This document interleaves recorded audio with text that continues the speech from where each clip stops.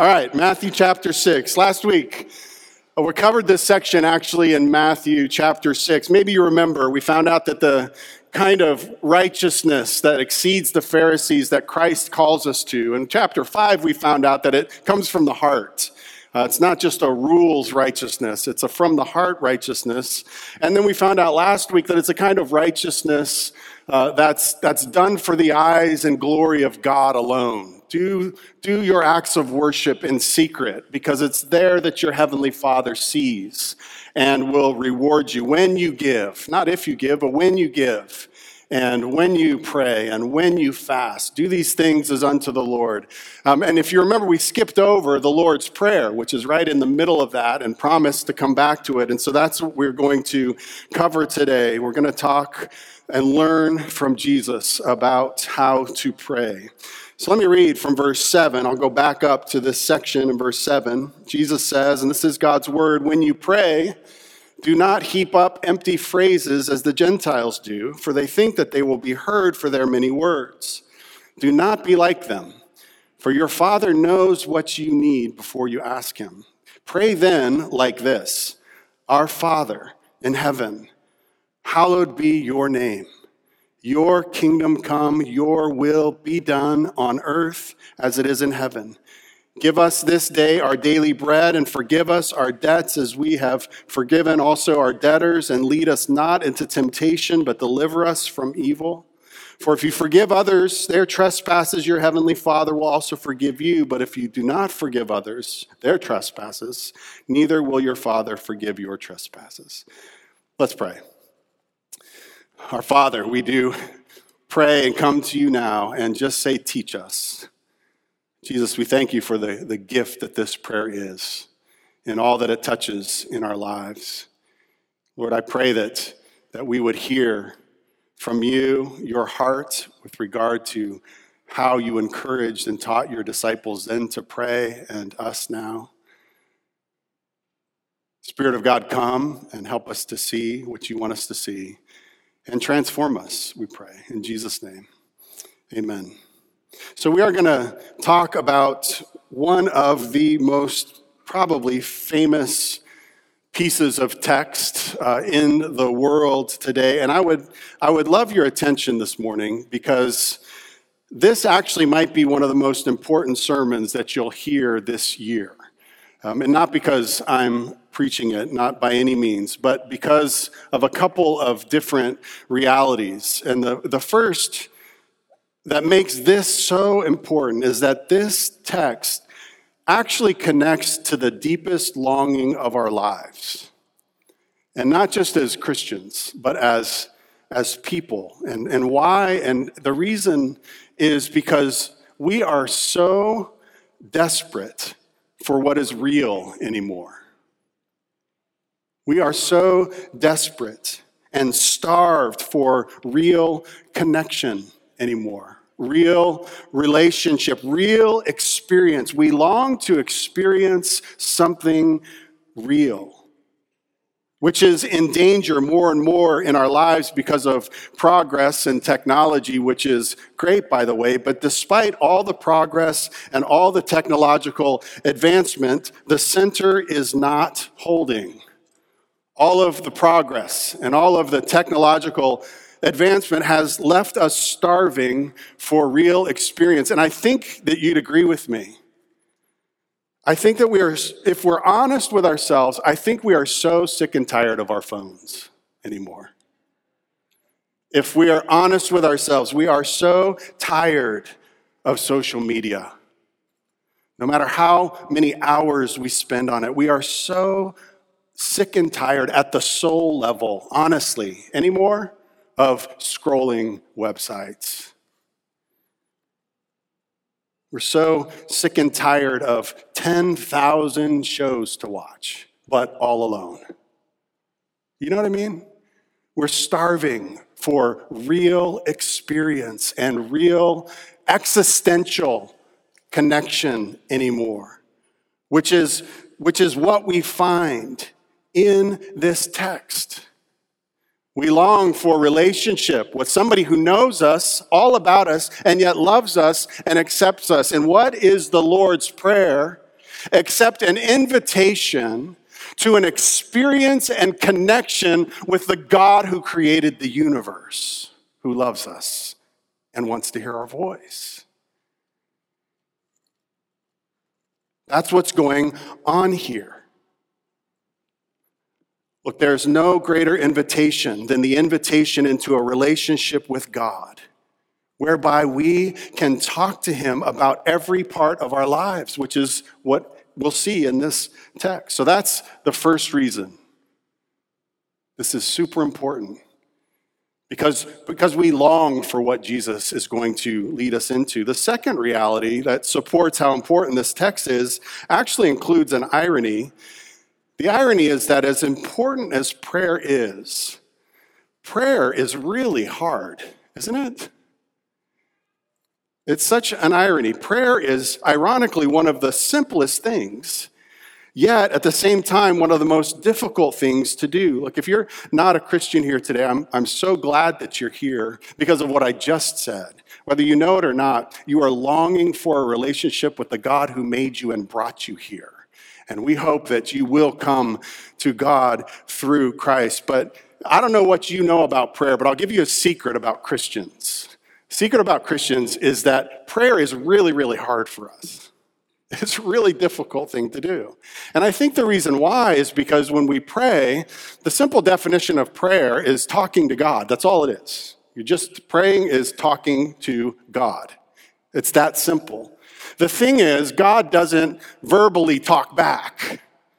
And I think that's what makes prayer so difficult. We're used to communication two ways. If you talk to someone, then they give you immediate feedback or they talk back to you. God indeed hears our prayers and listens to our prayers and interacts with us as we pray. But because he doesn't talk back, we immediately get distracted. How many of you are like me? You start to pray, and how long do you go, right? It's just like immediately other things start coming into my mind. I become distracted. You know what it reminds me of? It reminds me of the sad situation where I've had opportunity to go to a hospital and visit with someone who's unconscious or has had brain injury or in a coma, right? They're not awake, and yet the nurse will say, talk to them. They can hear you. We believe that would be helpful. I don't know if you've ever been in that situation, but it's super awkward, honestly. Because where do you start? It's like, okay, hey, I'm here. It's Eric. You remember me? And then immediately you want to look at your phone and do something different. I think prayer can be like that because God doesn't talk back. We can get so distracted. And yet, Jesus gives us a gift here because he teaches us not necessarily what to pray exactly, but how to pray. Pray like this. And we can find that in the 20 seconds that it takes, you can pray this in 20 seconds, or you could pray the content of the Lord's Prayer for hours if you tap into what Jesus is helping us to do.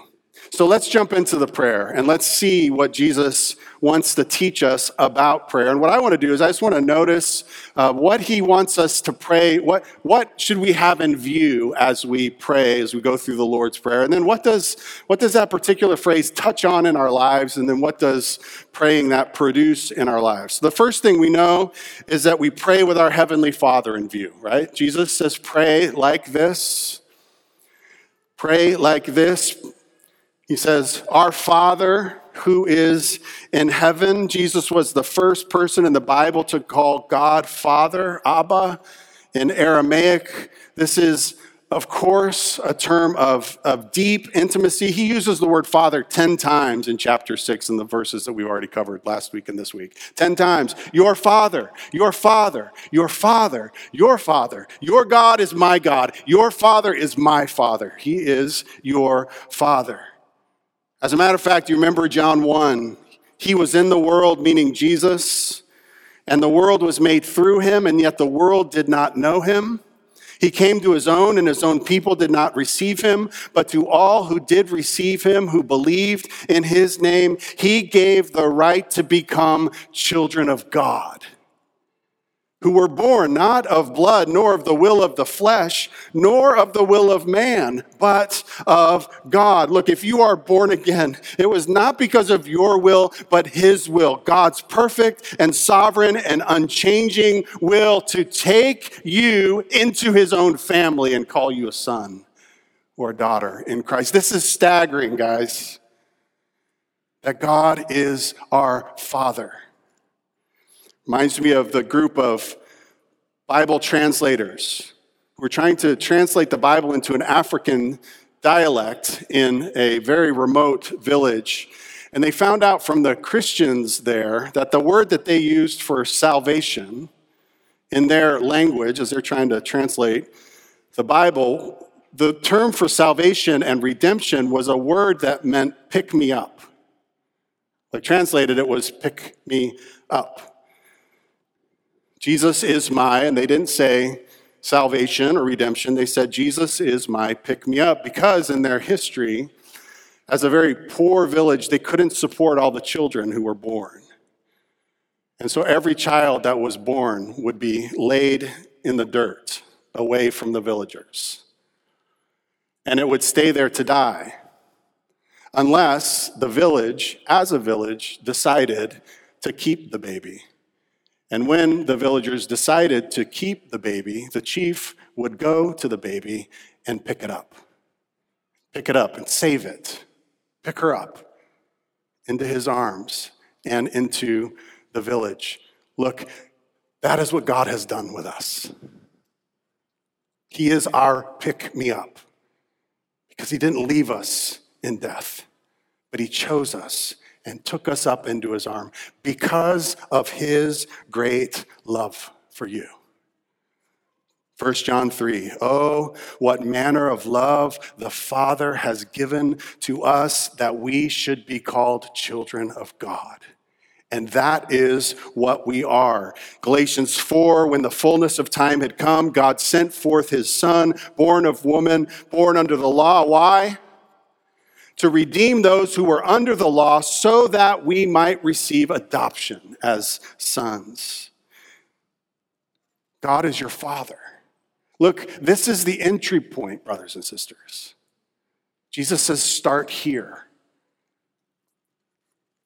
God is our Father, and he is our Father who is in heaven.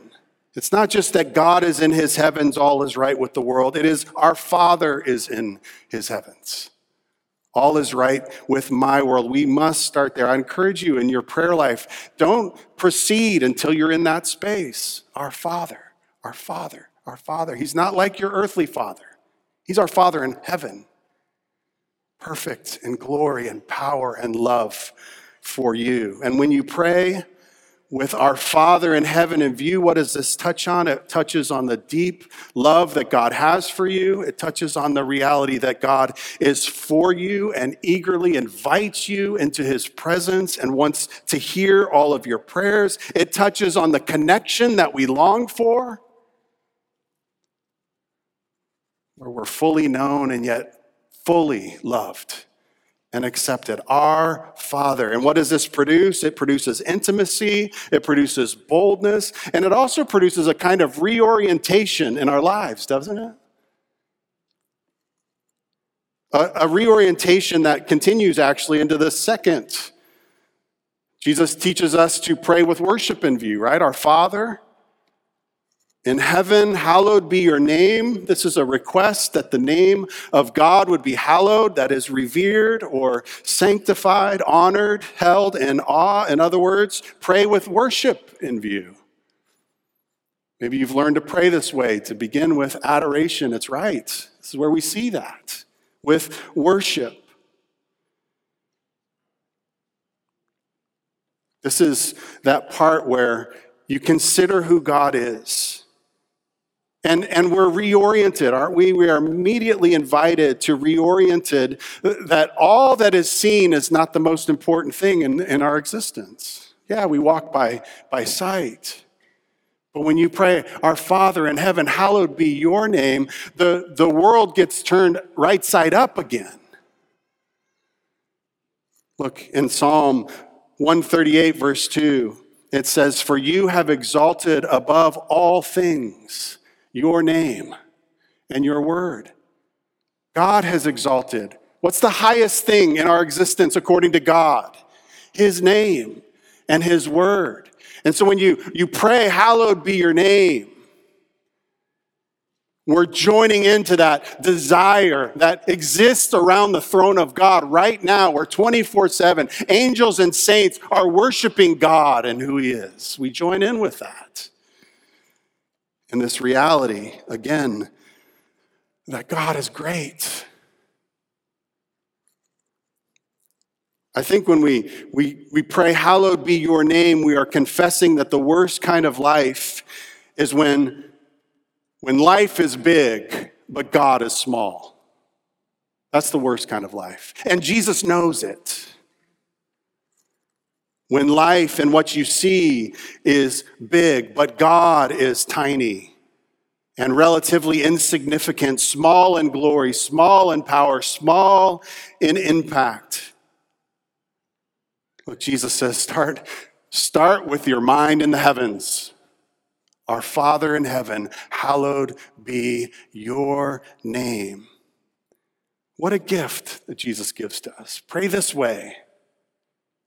You can say that phrase, and isn't it interesting and ironic? Again, Jesus has said, don't heap up empty phrases. And yet in the history of the world in the last 2,000 years, this is the most memorized piece of text probably in the world and recited. How strange was it that I just read that by myself a minute ago, right? How many of you wanted to instinctively jump in with me, right? Because I'm praying the Our Father. So indeed, you can pray this prayer straight. "Hallowed be your name." You can say that. But think if that's a hyperlink. That could hyperlink into hours of worship. Just that one phrase. Start with who God is. And this desire for the worship and renown of God throughout the world. What a gift Jesus gives us. Because he knows that the things of earth grow strangely dim. When and where? In the light of his glory. In the light of his grace. Look, this turns the world right side up. This touches on what we were created for, to worship God. Touches into that longing that God's name would be made known throughout the world. So our Father in heaven, hallowed be your name. And then third and fourth, actually, will we pray with God's active, redemptive, and sovereign power in mind. And these are the third and fourth requests. I'll put these together. Where Jesus teaches us to pray with God's active and redemptive and sovereign power in mind. That's what he's getting at when it says, "Your kingdom come." Pray this way: "Your kingdom come, and your will be done on earth as it is in heaven." Your kingdom come, what does that mean? What is the kingdom of God except for his perfect reign over us in our lives? What is the kingdom of God?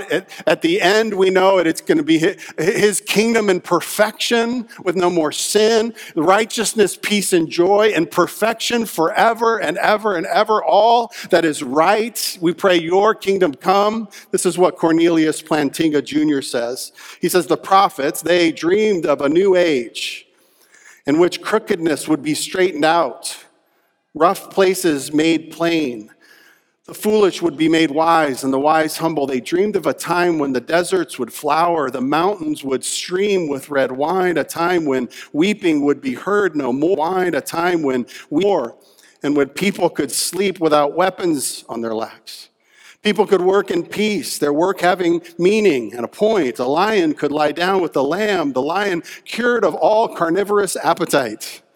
All nature would be fruitful, benign, and filled with wonder upon wonder. All humans would be knit together in brotherhood and sisterhood, and all nature and all humans would look to God, walk with God, lean toward God, and delight in God. Their shouts of joy and recognition welling up from valleys and crags, from women in the streets and men on the ships. The webbing together of God, humans, and all creation in justice, fulfillment, and delight. Shalom means universal, flourishing, wholeness, and delight. Where do you long for that in your life? Is anything wrong in your life today? Let me ask that again. How many things are wrong in your life today? And I guess we laugh because we can't cry. Like, seriously. Things that are so broken, so stressful. We're so anxious. Relational conflict. Any of that in this room? Things so broken that they probably won't be repaired in this life. We've got people in physical pain sitting here right now, just trying to be distracted away from the pain, listening to a sermon.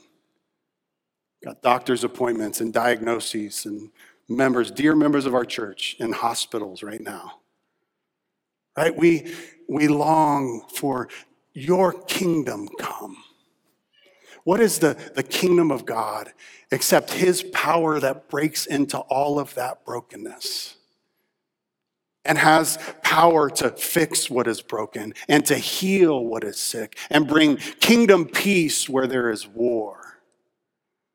Look, when you pray, your kingdom come, it touches on all the places where sin decays and destroys.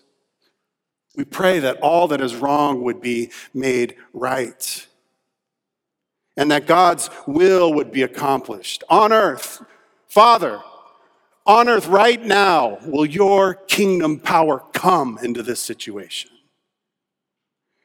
Look, you can say that phrase in 1.2 seconds, but you can pray for things for hours with that in view, can't you? In all of the places of your life. And what does this prayer produce? What is this? Praying your kingdom come, your will be done on earth as it is in heaven, doesn't it? Doesn't it invite honesty? That we can bring to God what is truly broken or hurting? Doesn't it acknowledge sorrow and real pain? Can't you be real with your Father in heaven? And cry to Jesus at times?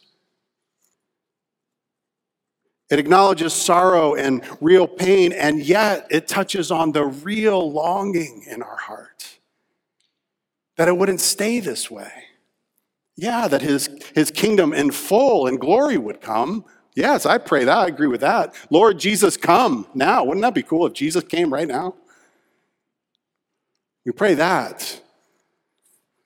But look, do you feel the world is broken? Do you feel the shadows deepen? But do you know that all the dark won't stop the light from getting through? Do you wish that you could see it all made new? We do. And is all creation groaning? It is. And is a new creation coming? Is the glory of the Lord to be the light within our midst? It is.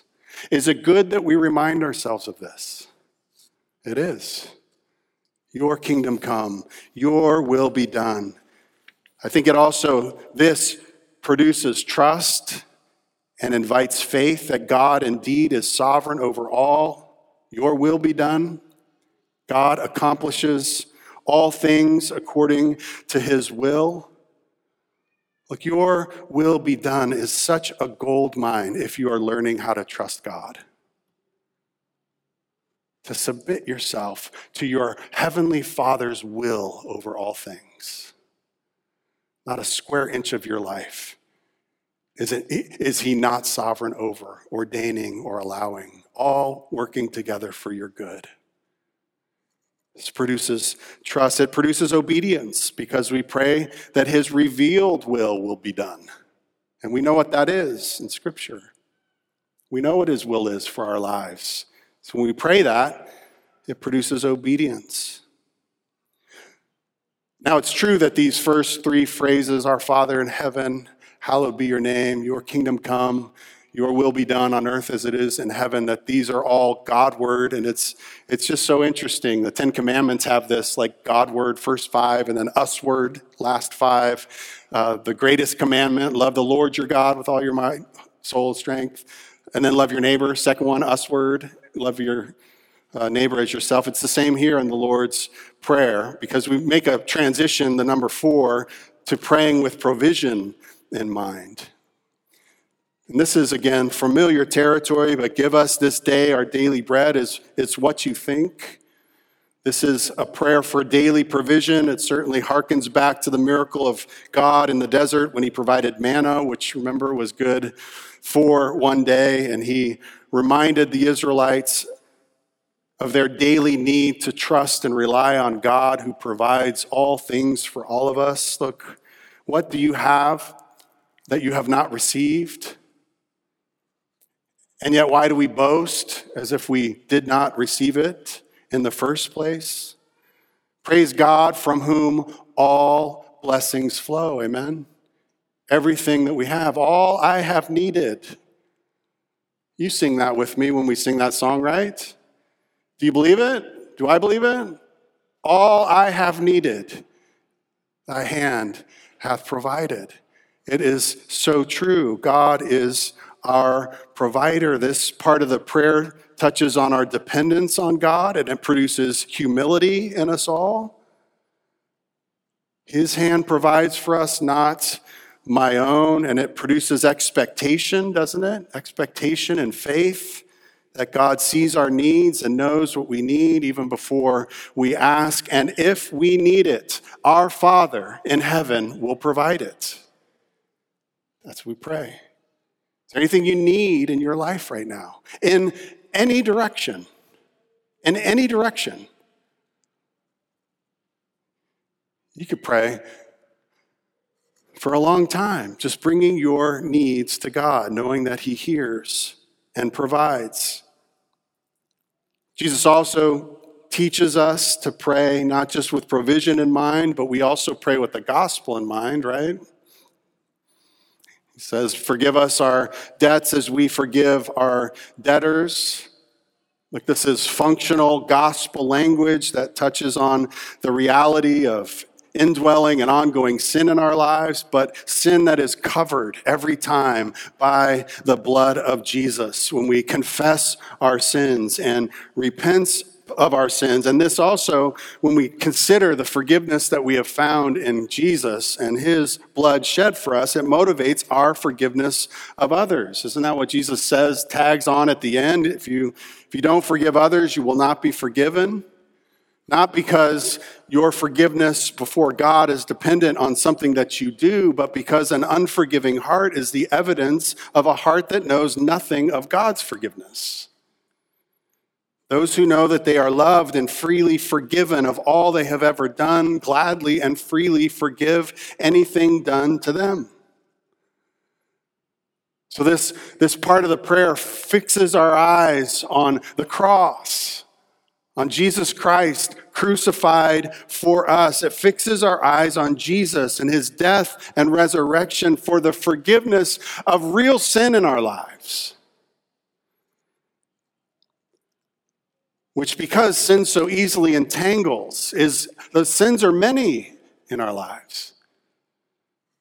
Not just sins that we do on a daily basis, but those patterns of sin that we feel so hopeless that we'll ever really, truly be free from or change. Look, Jesus says, pray like this. Pray to your Father in heaven, forgive me. There is such a beautiful and powerful cleansing that happens in this invitation that Jesus just says, look, come as a child to your Father and say, please forgive me. I know what I've done. And I know that it's unholy in your sight. And I know it's the exact opposite of what you desire and command for me for my good. And yet I do it again and again. Will you forgive me? To which God, your Father, says with his Son, pleading for you with the scars on his hands and feet and sides, saying, forgive them, forgive them, forgive them every time. Look, it's such a powerful invitation to approach a God who knows you. You've never hidden a moment of your life from his view. And yet we act like because of that, we need to be ashamed and not enter into his presence. But instead, he knows you and welcomes you in and loves you and accepts you. The way in has been made by the blood of Jesus that forgives you every time. So what does this produce? Except honesty. Again, we can just be real with our Father about who we are and how we are. Produces confession and repentance, as well as that conscience cleansing, no condemnation experience of his full and free forgiveness because of Jesus. And then it launches us into gospel-centered relationships, where gospel love and mercy and grace triumphs over sin in our relationships, as we forgive those who sin against us.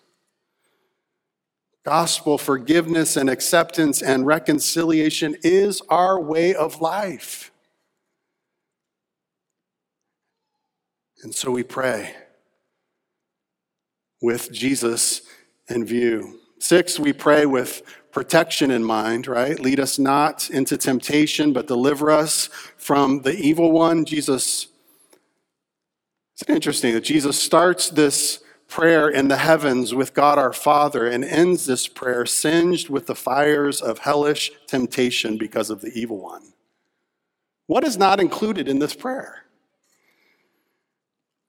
We pray for protection against falling into temptation to sin. God does not tempt us, as we know, as James tells us. We are tempted by sin. So we pray that we will not be led into temptation, but away from temptation. And we pray for deliverance and protection from the evil one, who is always seeking those whom he can devour, but never without God's permission. Lead us not into temptation. Deliver us from the evil one. Doesn't this touch on our need for God and his power every moment of our lives? His power as we face temptation and sin, which again, daily so easily entangles us. We pray for God's provision.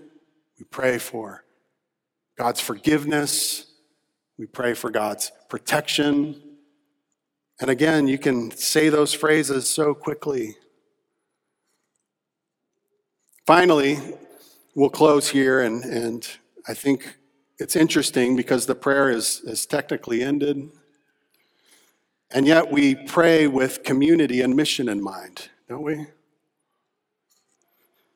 you notice how this entire prayer is in the plural? Our Father, who is in heaven, hallowed be your name. Give us our daily bread. Forgive us our debts as we forgive those who are our debtors, right? It's interesting to rake back through the Lord's Prayer with community and mission in mind. Because we pray to our Father, which means that we pray as a part of a community. That Jesus saves a people for himself. And we address God, our Father, as a part of that people. Look, it doesn't say, my Father who is in heaven. It says, our Father, give us our daily bread. It doesn't say, give me my daily bread. Have you ever prayed for provision of our daily bread? Have you ever prayed with the spiritual community that you are a part of in view as you think about God providing daily bread for us? Not just me and mine, but give us our daily bread. When you think about forgive our trespasses, have you ever thought about that as a spiritual community? Not just my sins, but Father, forgive us our trespasses. Isn't it interesting? Deliver us from temptation and the evil one. Pray that for yourself every day, yes, for sure. But do you pray that for your brothers and sisters who are part of the spiritual community that we're in? Lead us all of us, not into temptation today. And think about how this prayer fuels our heart for mission. That his hallowed be your name, not just in my life and from my heart and from my lips, but hallowed be your name in every nation, tribe, and tongue around the world. May this be. May your kingdom come and your will be done in the dead hearts of men and women who you can make alive all around the world today. Look, we long for his saving power and reign to come, his sovereign saving purposes to explode into the lives of those who don't know Jesus. We pray with our Heavenly Father in view, right? We pray with worship in view. We pray with God's power, his sovereignty, his redemptive kingdom to come. We pray with that in view. In every area of our lives, we pray with provision in view. We pray with the gospel in view. We pray with protection in view. And we pray with us in view. Again, do you see the gift that this prayer is? That as you consider these categories, yes, we could pray this in 20 seconds, or this might be a doorway, as Jesus intended it to be, an invitation for us to communicate with our Father about every area of our lives. In that hospital situation that I was talking about before, what has been awkward for me is never awkward for the kids who come into the room. Never. Dad, it's Jenny. You won't believe what happened today. The strawberries are growing and the trees are getting green again. And oh, Georgie, you won't believe. Yeah, you will believe it. Georgie, he did that thing again. I mean, cha cha cha cha cha cha cha cha cha cha cha cha cha cha cha cha. Why? Because their father. Their father. Bust right in and talk about everything and anything. Look, that's what Jesus is inviting us into. Amen? So how do we apply this except what you would think? I'd encourage you to pray tonight before you go to bed. Just pray. And again, remember that this is what we long for. This is that place of maybe the most real thing that you'll do today. In real relational connection with someone who knows you and loves you. And remember that I guarantee you it's going to be hard because it is. For how many of you is prayer hard? I'll start. I'll raise my hand. Prayer is hard for me. How you would agree with that statement? See how it's almost everybody? We're all the same. It reminds me of Screwtape Letters. You know this book by C.S. Lewis? Like Wormwood freaking out because Jesus just gave them how to pray. Not pray this, not the rote prayer, but he just gave them the invitation to connect with God Almighty in every area of their lives. What are we going to do? And Uncle Screwtape says, don't worry about it. Don't worry about it. We'll just make prayer hard. First of all, the first thing we'll do is we'll just make them think that that's the prayer that you should pray over and over and over and over and over again, so that it becomes so familiar that they're not even thinking about the words that Jesus himself gave them. That's the first thing we'll do. Don't worry about that. And then secondly, we'll just make prayer so super hard, they'll get so distracted that Christians who are invited to communicate with God Almighty will live most of their life prayerless. That's what we'll do. And Wormwood would say, impossible. I don't believe that for a minute. That's impossible that Christians aren't going to pray to their Father according to how Jesus just encouraged them to. And Screwtape would just say, just watch. And that strategy works its way even in my own life and all of us. So how do we apply this except let's believe together, us. Tonight, before you go to bed, even as you're going to bed, use this familiar prayer. Approach God as your Father. Just start there. My Father, our Father, our Father. And then use these categories to pray about your life and see what happens as you connect with and communicate with God who loves you and saved you through his Son. Amen? Let's pray. And worship team, you can join me. Father in heaven, we do confess to you that too much of our lives are prayerless, that we don't, for all of the reasons, all of the above, that prayer is difficult, that it's so hard. We get so distracted and our minds wander so quickly. And then we just become so discouraged and we quit and we give up and we go to the next thing. But Jesus, we recognize the powerful gift that you've given to us in these words. Jesus, what a thing to be taught by you this morning how to pray. And Lord, we admit that it does explode with possibilities when we connect these categories to every part of our lives. There's just simply nothing that we can't talk to you about. So by your Spirit, would you lead us as we seek to pray, as we seek to talk to you, as we come to you as our Father who loves us. Help us to not be like the Gentiles who just heap up those phrases thinking that we'll be heard by the professionalism of our prayers or the length of our prayers. Help us to just talk to you as our Father. Lord, lead us, I pray, in Jesus' name. Amen. Let's stand.